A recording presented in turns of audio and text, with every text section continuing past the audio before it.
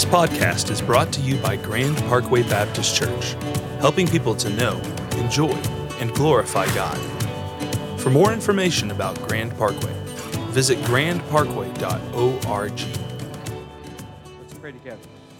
God, when we say simple statements like, God is so good, we are declaring both your name and your nature. So when we speak the name of Jesus, we are saying to everybody and everything around us that not only is Jesus real, but he is Lord. He rules over the kingdom of heaven and the kingdom of men. And so, Lord, we've come to submit to you today. Not a word that our culture likes to use a lot, but when you're the king and we are your subjects, that's what we do. We submit to you. And that's not some beat down existence. That is a flourishing that we were created for. So, Holy Spirit, open our eyes to the flourishing that we were created for, regardless of environment. We are the people of God, and so we flourish because God is good. And so, Lord, increase our capacity to do that today. We pray from your word and by your spirit, and we pray it in Jesus' name. And everyone said, amen, amen. You can have a seat. If you got a Bible, I invite you to take it and open up to Daniel chapter 6. And if you're our guest today, we're preaching to the book of Daniel. It's called expository preaching, verse by verse, which is not a license to bore people and blame it on the Bible. Oh, I'm sorry, the Bible is just, it is what it is. I tell you what it is. It is the living, active, quick and powerful word of God. It's sharper than any two-edged sword. And the Bible says of itself that it pierces down to the dividing asunder of joints and marrow and becomes a discerner of the thoughts and intents of the heart. That's not always comfortable. Sometimes it's comforting, and sometimes it is very dysregulating. And so we're not afraid of either one of those, because when the Bible convicts us, listen to me, when the Bible convicts you, it's really inviting you to rethink the way you are in a certain area of your life. And it invites you towards the better and the good. Does that make sense? Say amen. And so today, what the Bible is going to do is it's going to invite you and I towards the better and the good. And so if it's inviting us towards the better and the good, it's inviting us away from some things towards that which is better and that which is good. And so I'm going to read the entire chapter, Daniel chapter 6, because it's one incredible story about a man named Daniel who gets put in a cave with a bunch of lions because he will not bow down to the people around him. And so I want to just talk to you today about what can we expect. What can we expect in 2020 and going forward? I got a lot of phone calls, a lot of emails since the election, a lot of people freaking out. Hey, what are I'm like, relax, take a breath. By the way, let me just go on record. Somebody got a little upset in the first service and got up and walked out. I'm not Democrat. I'm not Republican. I'm kingdom. And so if I make you mad, don't leave. Come up and tell me, hey, you jerk, you made me mad, and this is why. I might want to buy you lunch and hear more about it. Y'all are like, you don't mean that. Yes, I do. Yes, I do. But my job is not to tell you what I think. My job is to tell you what the Bible says. And that's what I'm going to do, okay? And so if it rubs you a little bit, that's okay. Rubbing's racing. It just happens, amen? No NASCAR fans in the crowd? Back to the Bible. Daniel chapter 6, starting verse 1. It pleased Darius to set over the kingdom 120 satraps to be throughout the whole kingdom, and over them 3 high officials, of whom Daniel was one, to whom these satraps should give an account, so that the king might suffer no loss. Then this Daniel became distinguished above all the other high officials and satraps because an excellent spirit was in him. Mark that phrase there. And the king planned to set him over the whole kingdom. And then the high officials and the satraps sought to find a ground for complaint against Daniel with regard to the kingdom, but they could not find no ground for complaint or any fault, because he was faithful and no error or fault was found in him. Then these men said, we shall not find any ground for complaint against this Daniel unless we find it in connection to the law of his God.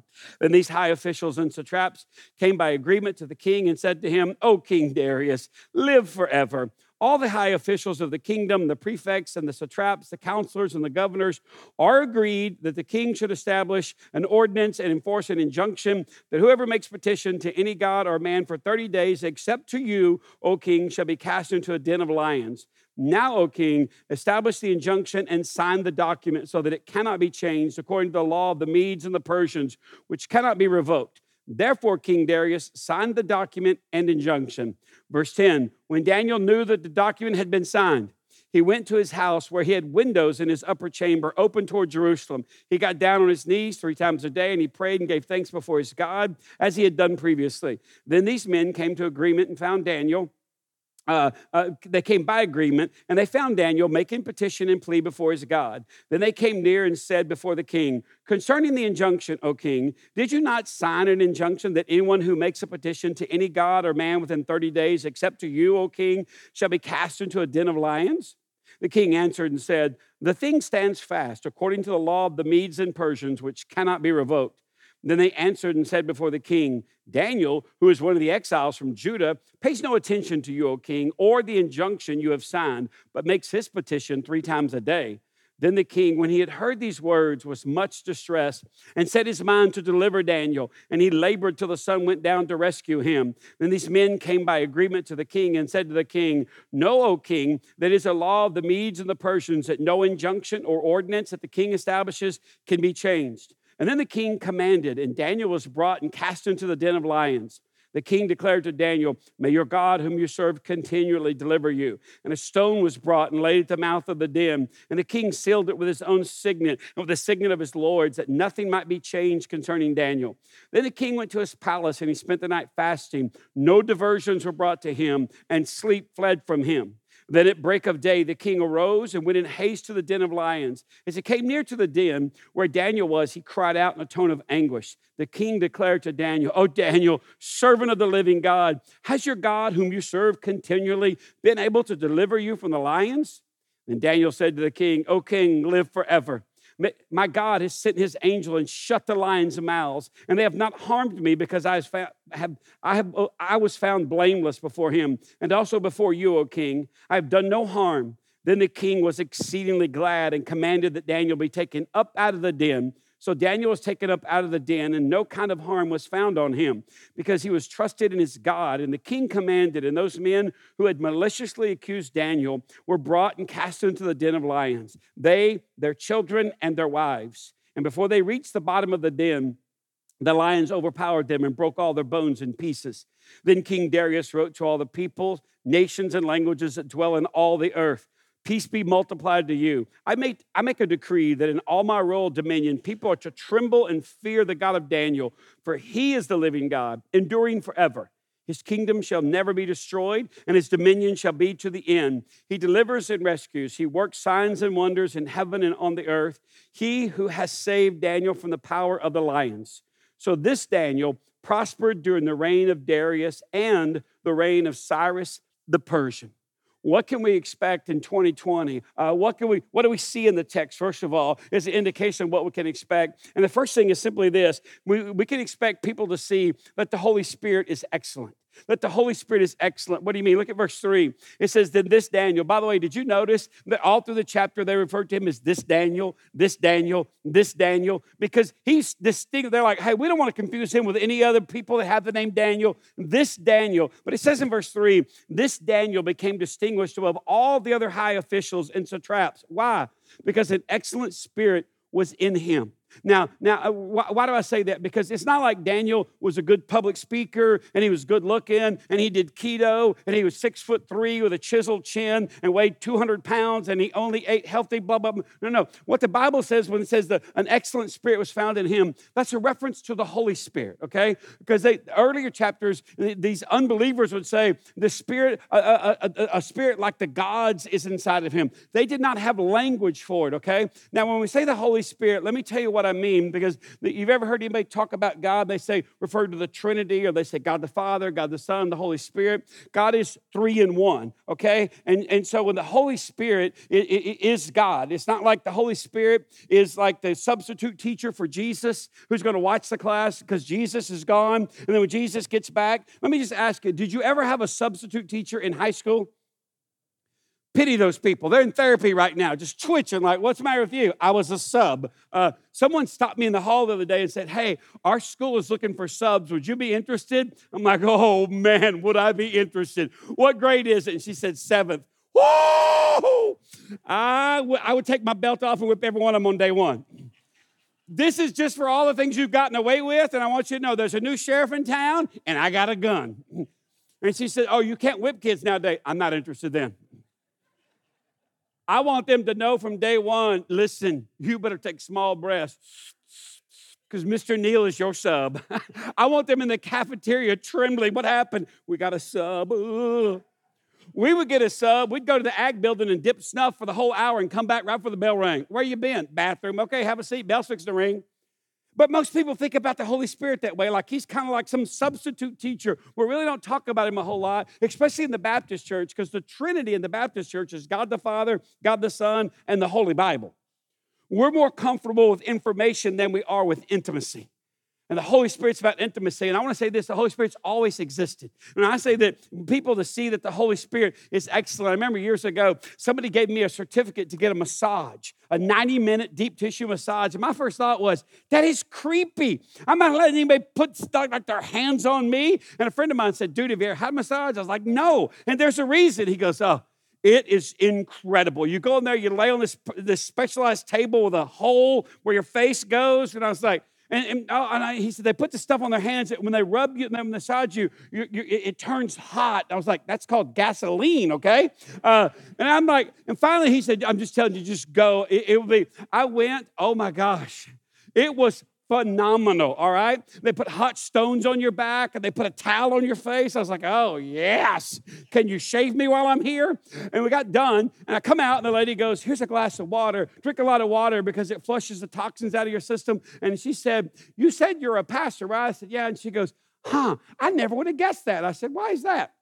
She's holding a bottle of water in her hand. And I said, why's that? She goes, because you carry no stress in your shoulders and in the place people carry stress. And I've never given a massage to a pastor that they just were just a ball of stress. She goes, can I ask you why that is? And I said, because I have a person living inside of me. And she dropped the bottle of water. She went, oh my gosh.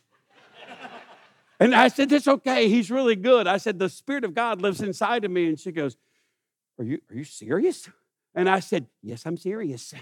I said, because see, if the Spirit of God did not live inside of me, I could never do what the Bible says. I said, you ever read the Bible and just think, there's no way I can do that? And she goes, yes, that's why I don't read it. It makes me feel guilty. I said, exactly. Apart from the Spirit of God living inside of me, I couldn't do it either. But when I became a Christian, I didn't just get forgiveness in heaven. I got the presence of God inside of me. And she's like, no, wait. And by this time, people are cutting hair, and they're like, whoa, God, Jesus, what's going on over here? And I said, just to summarize it real simple, I said, long time ago, God dwelt in what's called a tabernacle, like a portable tent, and then they built a temple for him. But the progression, it went from the tabernacle to the temple to the body. The Bible says your body is the temple of the Holy Spirit. So when you give somebody a massage, you are putting your hands on the house that God dwells in. So conduct yourself appropriately. And she said, I didn't do anything. Oh, no, you're very professional. This was incredible. I'm gonna try to figure out a way to get my wife to give me this for Christmas every year. This is awesome. And she said, we have a program where you can get one a month. I went, don't say that. I will not be worth shooting. Now, why do I tell you that? Because I walked out of there and this lady was by the door and she went, that was the funniest thing I think I've heard in a long time. And I said, what was funny about that? And she goes, you said you have a person living inside of you. I have the Spirit of God. It's really not a person. It's a spirit. And she went, oh. And I just thought, what? You see, because we think Old Testament, no. Jesus, the Holy Spirit started at Pentecost. I mean, Acts chapter 2. No, because God's always existed and the Holy Spirit is God, the Holy Spirit has always existed. You say, what do you mean? You just go back. Genesis 1, verse 1. Here's what the Bible says. In the beginning, God created the heavens and the earth.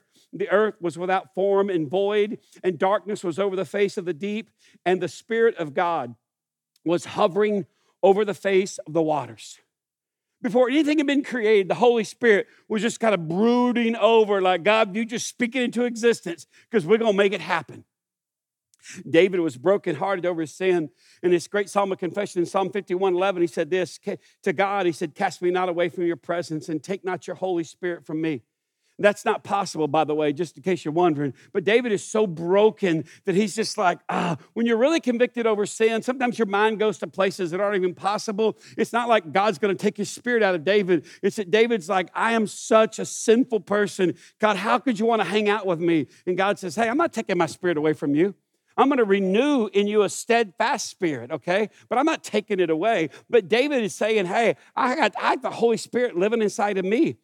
Here's another thing the Holy Spirit does in the Old Testament. He empowers people to speak the truth. Have you ever been in situations where you have lunch with somebody and you think, I'm going to bring this up and I'm going to talk to them, or if they bring this up, I'm going to talk to them, and they don't bring it up, and the whole lunch plays out, and you walk to your car going, oh, I wish I would have said something.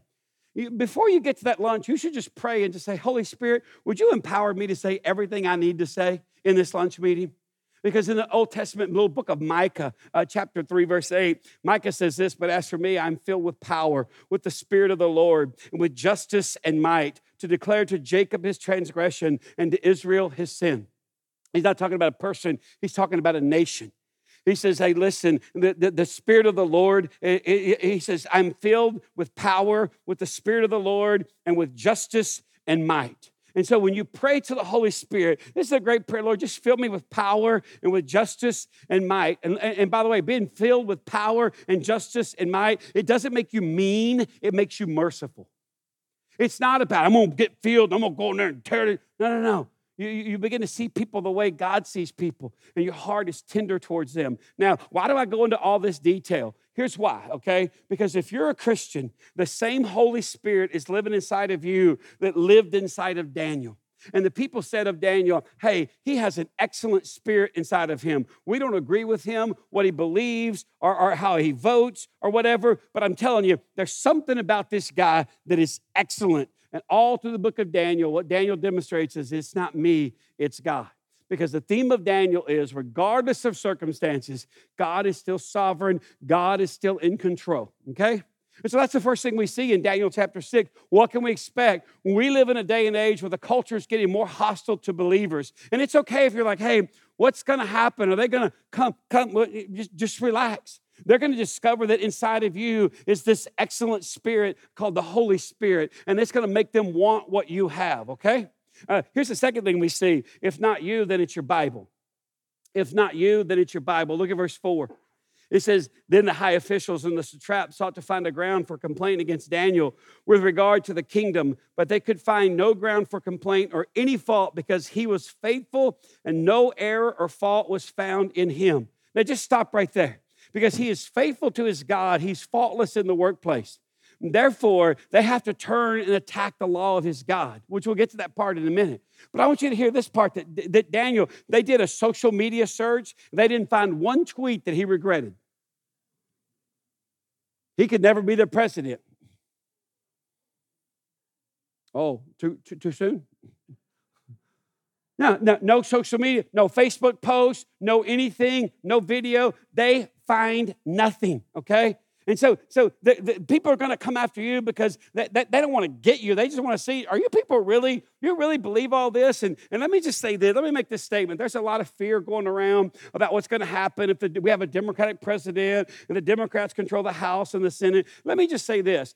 I'm not sure that there's a whole lot of this kind of Christian like Daniel in America today, those that kind of rise to the level that they're going to come after us. Think about it. Why should they come after us when at our core, we love what they love, we fear what they fear, and we pursue what they pursue? Why in the world will they waste any time coming after us? Because our fears are based on this unrealistic estimation of ourself and the integration of our faith. Now, stay with me. I'm not mad at anybody, okay? But just stay with me. Our fears, because I've heard this grandiose over the past week. Oh my gosh, I'm like doomsday preppers. Let's get the chip beef and the AR-15. They're coming. And I'm like, dude, take off the denim prairie skirt and keep living your life, okay? And because I said to somebody, they're like, well, that just sounds kind of harsh. I'm like, I don't think there's many believers in America. We may say it, but when push comes to shove, and you may think, oh, that's kind of harsh. Let me just take you back to this past summer when a global pandemic was rocking the world. People took vacations all over our country. We went to kids' baseball tournaments, swim lessons, horseback riding. We ate out. And then here's my favorite part. You turned around and said, oh, I'm not comfortable coming to church yet. You don't think the world looks at that and says, oh, really? You're just like us. We're not going to come after you. We're not going to pass laws to persecute you. We don't take you that seriously. I mean, the world looks around and kind of says, oh, you guys will go, you'll go to Disney World, you'll go to Colorado, you'll go to California. And by the way, I'm not saying don't go. Go see the world. At some point, half our church was in Colorado this summer. My wife said, what's going on? I said, weed. She's like, Neil McClendon. I said, these people are stressed. They need comfort. That's not even funny. You shouldn't joke about that. I'm just saying, Bob Ruzicka's up there. You never know. There's probably a Grateful Dead tour going on up there. Stop joking. I said, she goes, what do you, I said, I love when people go and travel. And I'm not against travel, everything. But just know that the world looks at us and they see, but I'm really not comfortable coming to church yet. And it's not a backhanded stab at coming to church. It's just, hey, stop worrying. And then after we get the global pandemic kind of figured out, we lose an election and you acted like God died because now who are we going to trust? And now it's like, oh my gosh, can you believe this? What are we going to do? What does it say to the world about the sufficiency of God and the resilient nature of his people? If all of a sudden we are dysregulated, so they come after Daniel, I don't think we have to fear that.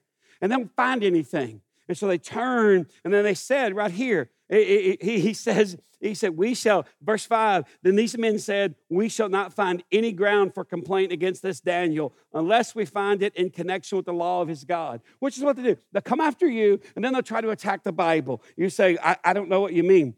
Just the past month, these three things have been said to me. Number one, you believe all that stuff in the Bible? And I'm like, yeah. It's kind of outdated, don't you think? I said, no, it's so relevant. Right now, I said, I'm preaching through the book of Daniel. And the guy, what's that about? It's about how culture gets hostile to Christians and Christians stand up and God rescues and reveals and redeems and gets all the glory because all the kingdoms of this world are going to fade and only the kingdom of God is going to remain. That's in the Bible? I said, yeah, and why do you talk like that? Like Yosemite Sam, back off. I'm like, relax, dude. Smile a little bit. Here's another thing. This is my favorite one. Somebody said to me, doesn't the Bible teach you to hate the LGBTQ community? Learn to ask this question when people say dumb stuff. I said, what's your source for that? And the lady said, what do you mean, what's my source? I said, what is your source? You just said to me, it wasn't a question, it was an assumption. Doesn't the Bible? So you have to have some familiarity with the Bible. And she said, well, to be honest, I've never really read the Bible. I said, would you ever say that about the Quran? Nobody makes assumptive statements about the Quran. It's always about the Bible. Doesn't the Bible teach you? No, actually, the Bible doesn't teach me to hate the LGBTQ community because the God of the Bible does not hate the LGBTQ community. And then she's like, what'd you just say? Could you lose your job for that? I was like, clearly you've never. I said, here's the thing. The Bible is against sin in all its manifestations. So the heterosexual man and woman that have sex outside the context of marriage, that is just as sinful as the homosexual couple that gets together. Are you serious? I said, it's worse than that, okay? Any kind of sexual behavior that takes place outside the confines of a monogamous marriage relationship is sin, was sin, and will always be sin. Well, our culture is changing. Culture doesn't define sin. God does. And this person looked at me and she said, I think you're right. No, it's not me. The Bible's right. Something is wrong because God is a moral being and it offends his moral nature. So when you say God is good, that's a great chorus that we sang, but it is name and nature. Things are wrong. Sin is sin because it falls short. It misses the mark of what God intended. And so the Bible is not against the LGBTQ community. The Bible is against sin because the wages of sin is death. And how much do you have to hate somebody to watch them die and not speak out? This is all in the Bible. This is all in the Bible. Well, what page? Every one of them. Every one of them. But what page? All that stuff you just said, is that on a certain page? It's on every one of them. It's all in there. I may have to read it sometime. Here's another one. Isn't the Bible divisive at a time when our whole nation needs unity? And again, I just asked the question, what is your source for that? Because the Bible says in Philippians, it says, Ephesians 2, of Jesus, that he is our peace, that has broken down every wall. So instead of dividing, religion divides, God comes along and abolishes all these walls between races and religions and whatever. It says he is our peace that has broken down every wall, and he's made of the two, Jew and Gentile. You're talking about race relations. He's made of these two people that hate each other one new man. It's called a Christian. So the Bible's not actually divisive, it's very unifying. And I thought this was funny, but it wasn't. I said, like George Bush the father, he's a uniter, not a divider. Oh, don't bring up the Bush family. Okay, sorry about that. Too soon. All right, whatever. Everyone who's not in your political affiliation is of the devil. And the person said, pretty much. And I said, that's a really small world to live in. Let's go back to talking about uniting and dividing. And I said, the Bible's not divisive. It's not. The overarching, here's why I say all that, okay? Because they're going to come at you, and hopefully you're blameless, okay? You're just like, hey, I'm living an integrated faith. Then they're going to attack the Bible. And because of that, the overarching need of Christians today is not just to defend yourself, but the inspiration and the authority of the Bible you believe in. But before you do any of that, you have to ask yourself, is the Bible authoritative over my life? Said differently, does the Bible have the authority, the right, the power to tell me what to do and what not to do? It comes down to that. Because if it doesn't, then you're never going to defend the Bible as authoritative or inspired by God. Here's the third thing we can expect. Weak leadership leads to bad decisions. Weak leadership leads to bad decisions. What do you mean? Now y'all think, oh, you're getting after the Republicans. Now it's time for the other people. Verse 6. Then these high officials and satraps came by agreement to the king and said to him, O King Darius, live forever. All the high officials of the kingdom, the prefects, the satraps, the counselors, the governors, are agreed that the king should establish an ordinance and enforce an injunction that whoever makes a petition to any god or a man for 30 days, except to you, O king, shall be cast into the den of lions. So let me reframe it for you. Basically, a weak leader listens to bad counsel because he believes if he lets these people decide, then they'll let him stay in power a little bit longer. But enough about Joe Biden. It's a weak leader. And I'm not just taking a swing at that. You got to think bigger, okay? And let me just say it again. Let me just chum the water here with some fresh red meat. A weak leader lets people convince and make a decision. There's 122 of them, by the way. You say, where do you get that? There's 120 satraps, kind of like these little people that are in charge of little counties. And then there's 3 people, and Daniel's one of the 3. They all conspire against Daniel. So it's 122 people meet 3 different times in chapter 6 to say, we got to find a way to stick it to this guy because weak leadership leads to bad decisions. And can you expect that? Absolutely. And in case you're wondering, yes, Donald Trump made bad decisions too. Here's the 4th thing, faithful people being consistent. This is what you can expect. Faithful people being consistent. Verse 10, when Daniel knew that the document had been signed, mark that in your Bible. Daniel knew that the document had been signed. He went, watch this. He's 72 years old, by the way, the best we can tell in this chapter. 72, and this brother's still bringing it. Can you imagine a major league pitcher being 72 years old in the bullpen? He's now a relief pitcher, and they play Enter Sandman, and out comes Mariano Rivera at 72, and they're just like, are you kidding me? And all of a sudden, that brother throws that cutter and just breaks people's bats, and you're like, shut up. This is what happens. Verse 10, when Daniel knew that the document had been signed, he went to his house where he had windows in his upper chamber, and they were open towards Jerusalem. He closed the windows, took the fish off the back of the family's minivan, got down on his knees, crawled under the bed, and whispered his prayer so his neighbors wouldn't hear. No. He got off Facebook and got on Parler because he's going to show them.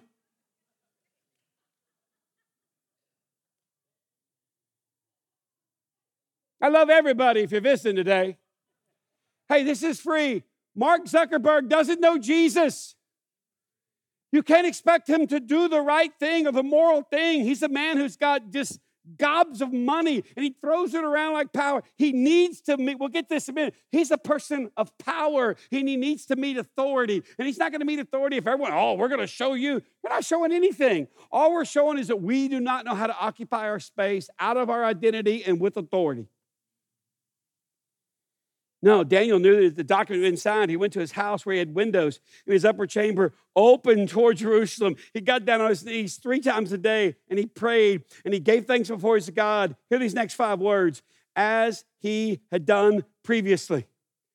Daniel says, I don't care who's in Washington. I don't care what Mickey Mouse laws you guys make. You're a bunch of morons. I'm going to worship my God come what may.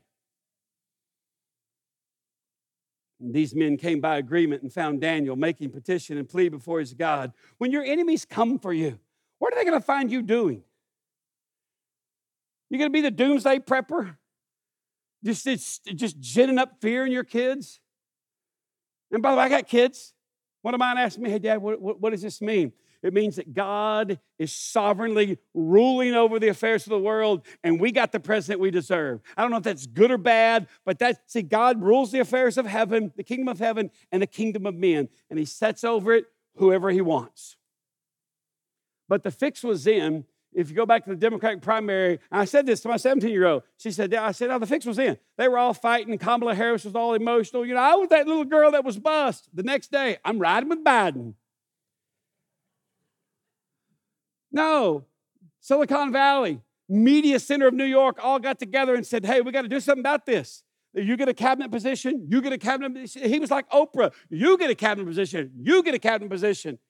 And let me say this. Who cares? Who cares? I'm not saying let's just abandon the political sphere. I'm saying let's don't let what they do affect what we do. This is what Daniel does. They come and they find him making petition and plea before his God. And then they come near to the king and they basically said, hey, you signed the injunction. This is the law of the Medes and Persians. We passed the bill in the House. It was agreed upon in the Senate. Now you got to apply it. Great. Faithful people are going to be consistent. The government always insists upon separation of church and state, except in circumstances like this. Then they want to change the law so the state has authority over the church. Look at me. It never has and it never will have authority over the church. God has authority over the church. But I also need to say this, that eventually this has to cost us something to prove to ourselves and demonstrate to everyone else that we actually believe the gospel. Otherwise, why should they even consider the gospel? If it's not worth living for and suffering for if need be. See, this is what makes people consider it. Which brings me to the next point. The 5th thing we see is that power recognizes authority. Power recognizes authority. Look at verse 14. The king, when he had heard these words, he was much distressed and set his mind to deliver Daniel. And he labored until the sun went down to rescue him. Then these men came by agreement. There's another agreement. Came by agreement to the king and said to the king, know, O king, it is a law of the Medes and Persians that no injunction or ordinance that the king establishes can be changed. Then the king commanded Daniel to be brought and cast into the den of lions. The king declared to Daniel, may your God, whom you serve, continually deliver you. And a stone was brought and laid on the mouth of the den. And the king sealed it with his own signet, with the signet of his lords, that nothing might be changed concerning Daniel. Verse 18, then the king went to his palace and spent the night fasting. No diversions were brought to him. You know what that means? No diversions were brought to him. No wine, no dancing girls, no movies, no court gesture. I don't want to be entertained, the king says, because I'm kind of sick to my stomach because I've been duped by these people around me. And now a good man is being put to death. And sleep fled from him. What do I mean when I say power recognizes authority? Power, the king, recognizes authority, Daniel. We live in a country where we've confused the authority of power with the power of authority. Let me say that again. We live in a country where we have confused the authority of power with the power of authority. Let me just take you back. When I was in the 3rd grade, I rode the bus because we lived in the country and we were kind of white trash, and you rode the bus back then. I'm not saying if you ride the bus, you're white trash. Just stay in my words, not yours. And so I'm riding the bus, and we get to the school, and I stop, and there on the corner, these people walk out and have this white canvas belt with a white sash on that said safety patrol. And they had a sign that said stop. And these were sixth graders. And you could only be a safety patrol person if you were in the sixth grade and you had to fill out an application and you had to be approved. And so in the third grade, riding bus number 5 that Mr. Johns drove, I looked out and I was like, that is awesome. They got like a sash and this safety patrol. I want to be safety patrol. So in the sixth grade, I filled out the application to be on safety patrol. Apparently, being on probation is a big deal, and you can't be on safety patrol if you're on probation. Had I known that, I wouldn't have broken into that place, but I was hungry. But anyway, and so they called me to the office and they said, Neil, you can't be on safety patrol because you're kind of a thug. Now they said, because you're on probation. And I went, yeah, but it's not going on my record. It's going to be expunged when I'm 18. And the lady goes, how do you know so much about the law? We've talked a lot recently. And the guy said, if you keep your nose clean, this will go away. So no safety patrol. Here's why I wanted to be on safety patrol, because they had a sash. Did I tell you they had a sash? And it said it was white with blue letters, safety patrol. And they had a sign. And here's what blew my mind in the third grade. And so the third grade, fourth grade, fifth grade, I was like, that is awesome, because a sixth grade kid would be on the corner and people would get a little gaggle of people, and then he would walk out and hold up a sign that said stop, and dump trucks would stop. And he would just stand there like, halt, and then he would do this. And people would walk behind him, and then he would just do like this. Buicks would stop, Cadillacs would stop. Some lady wheeled up in a Buick Electra 225. It was 26 feet long. Seafoam green. I was like, that's a Loch Ness monster. What is that? And the brother just put the stop on her, and she was like, burp. And everybody crossed, and then he'd switch hands and walk back to the corner. See, the Buick and the dump truck had power, but the safety patrol had authority. Power recognizes authority. I said earlier that our lives are intended to live in such a way to make a statement about God. Everybody around you may have power, but God created you to live in authority. That's why Jesus says in Matthew 28, when he sent out his disciples to change the world, he says, all authority in heaven and on earth has been given to me. Therefore, in light of this fact that I've got all authority in heaven and on earth, where there is no other authority, what you're supposed to do and how you're supposed to live is predicated on this simple reality. It pains the king. That's why the king doesn't sleep. He goes, no, I don't want red wine and a Prozac and a dancing girl. I don't want any of this stuff. I'm not going to troll Netflix until I find something that scratches where I'm itching. I am bothered because I'm a part of the wrong thing and the right man is suffering. Deep inside, people realize that what they believe is insufficient. And they're kind of enamored with people like Daniel who believe in something that is sufficient and sustaining. And just ask yourself today, what if your biggest enemy is this close to believing, but they're just simply waiting to see you and I live out our faith in the midst of a difficult situation? Here's the last thing we can expect. Just Jesus, deliverance, and declaration. Jesus, deliverance, and declaration. You say, well, what do you mean? I don't see that. Where do you see Jesus here? I said this to you in an email yesterday, that the way your mind is oriented towards the truth determines how you see the world, okay? And so you got to train your eye to see on the page right here, well, there's no mention of Jesus. There's Daniel. There's a guy named Darius, a bunch of guys with D names, but ain't no J names in there. It's all over that. You say, where do you see Jesus? Remember a few minutes ago when I was talking about a weak leader who let these people lead him into a bad decision? Remember that? And some of y'all are like, oh, you're talking about Joe Biden. No. Bigger. Remember I said, pan the camera back? Let me summarize what all we've read so far. Daniel was falsely accused by jealous men. A weak leader let people make the decision for him. Pilate. Then they placed him in a cave and placed a stone over it. And when the morning came, someone gets up at first light and runs to the cave. Remind you of anybody? See, the Bible is just kind of winking at us, kind of saying, hey, I got this, and when the time comes, I'm going to have that as well.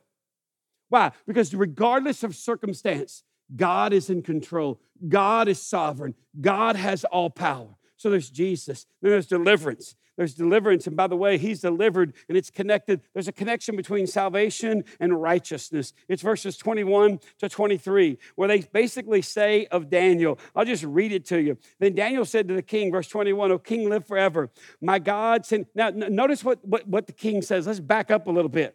At verse 19, at the break of day, the king arose and went in haste to the den of lions. As he came near to the den where Daniel was, he cried out in a tone of anguish. And the king declared to Daniel, O Daniel, servant of the living God, has your God, whom you serve continually, been able to deliver you from the lions? He doesn't ask about Daniel. He asks about God. We are to live our lives in such a way that people don't ask us who we voted for. They ask about our God. Has your God been able to deliver you? And Daniel says, oh, man. Oh, king, live forever. God sent his angel and shut the mouth of lions, and they've not harmed me because I was found blameless before him. And also before you, O king, I have no harm. Then the king was exceedingly glad. Does your life make people exceedingly glad?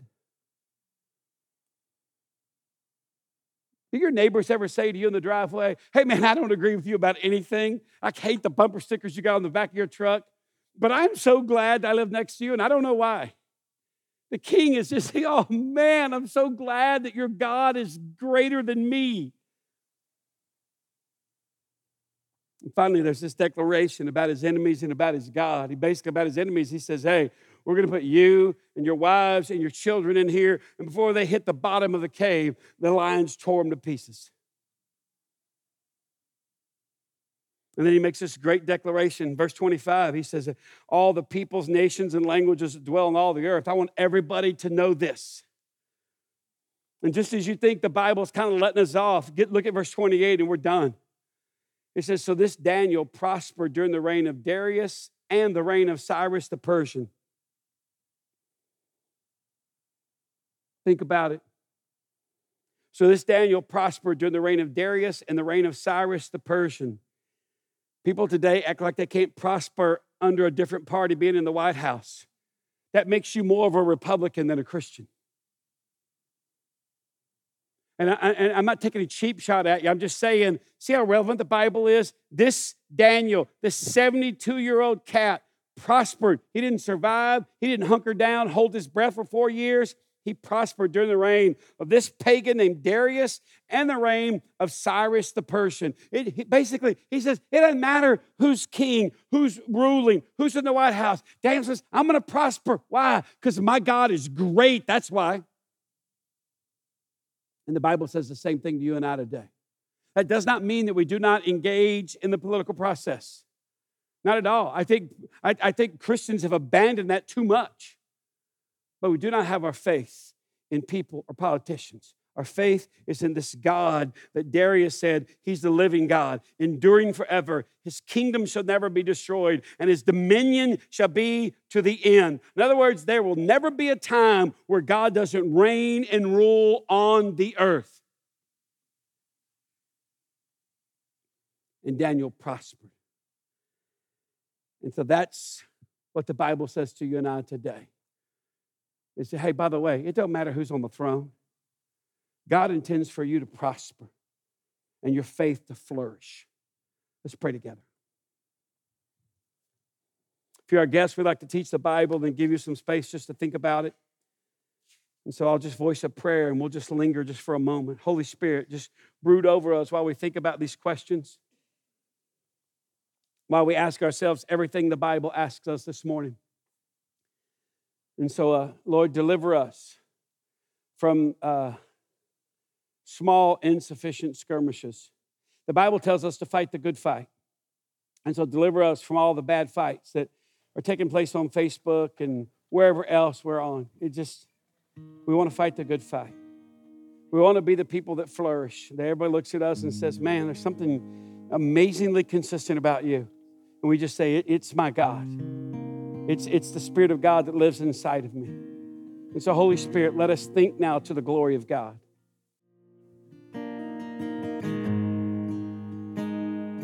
God, because you're fighting for us, we don't have to be obnoxious or mean. We can be winsome and free because we're the delivered people of God. There's never been a moment or circumstance that we've gotten ourselves into that you're not aware of. And so, Lord, remind us to prosper and to flourish. But we don't want to waste our life protecting our stuff and what we have. We want to invest our life in demonstrating to the world who you are, because that's what they need to know. And so we give ourselves to that in Jesus' name. And everyone said, amen, amen. Thanks for your presence today. Thanks for your appetite for God and His Word. If you have any questions about anything you heard today, we'll be available down front. If you're a guest, hopefully you've had an opportunity to pull one of those guest cards in your seat back pocket in your row. And in just a minute when you're dismissed, if you would just drop it in the wooden box by the door. You also see people dropping other things in there. That's where we receive our offering. So if today's the day you worship God when it comes to stewardship, that's where you take care of that. Just a couple things we want to make you aware of by way of announcement. So give your attention to the screen. Here's a look at what's happening at Grand Parkway Baptist Church. Advent and Christmas are right around the corner, and here are 2 great ways families can be involved. Our family Christmas party is Saturday, December 5th at 9 a.m. in the Kids Building. Our Kids Advent Choir is happening December 13th. To register for both of these events, head to grandparkway.org/events. Men's breakfast is this Tuesday at 6 a.m. in the warehouse. Men, we look forward to seeing you there. If you're new or would like prayer or have any questions, come find one of our pastors at the front of the stage at the conclusion of our service.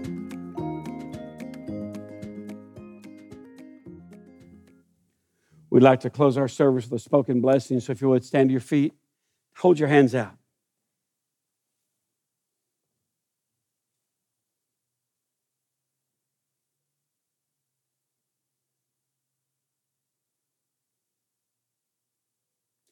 Your God was faithful, He is faithful, and He will always be faithful. Therefore, depart now and be the faithful people of God. In the name of the Father, and the Son, and the Holy Spirit. Amen. Bless you.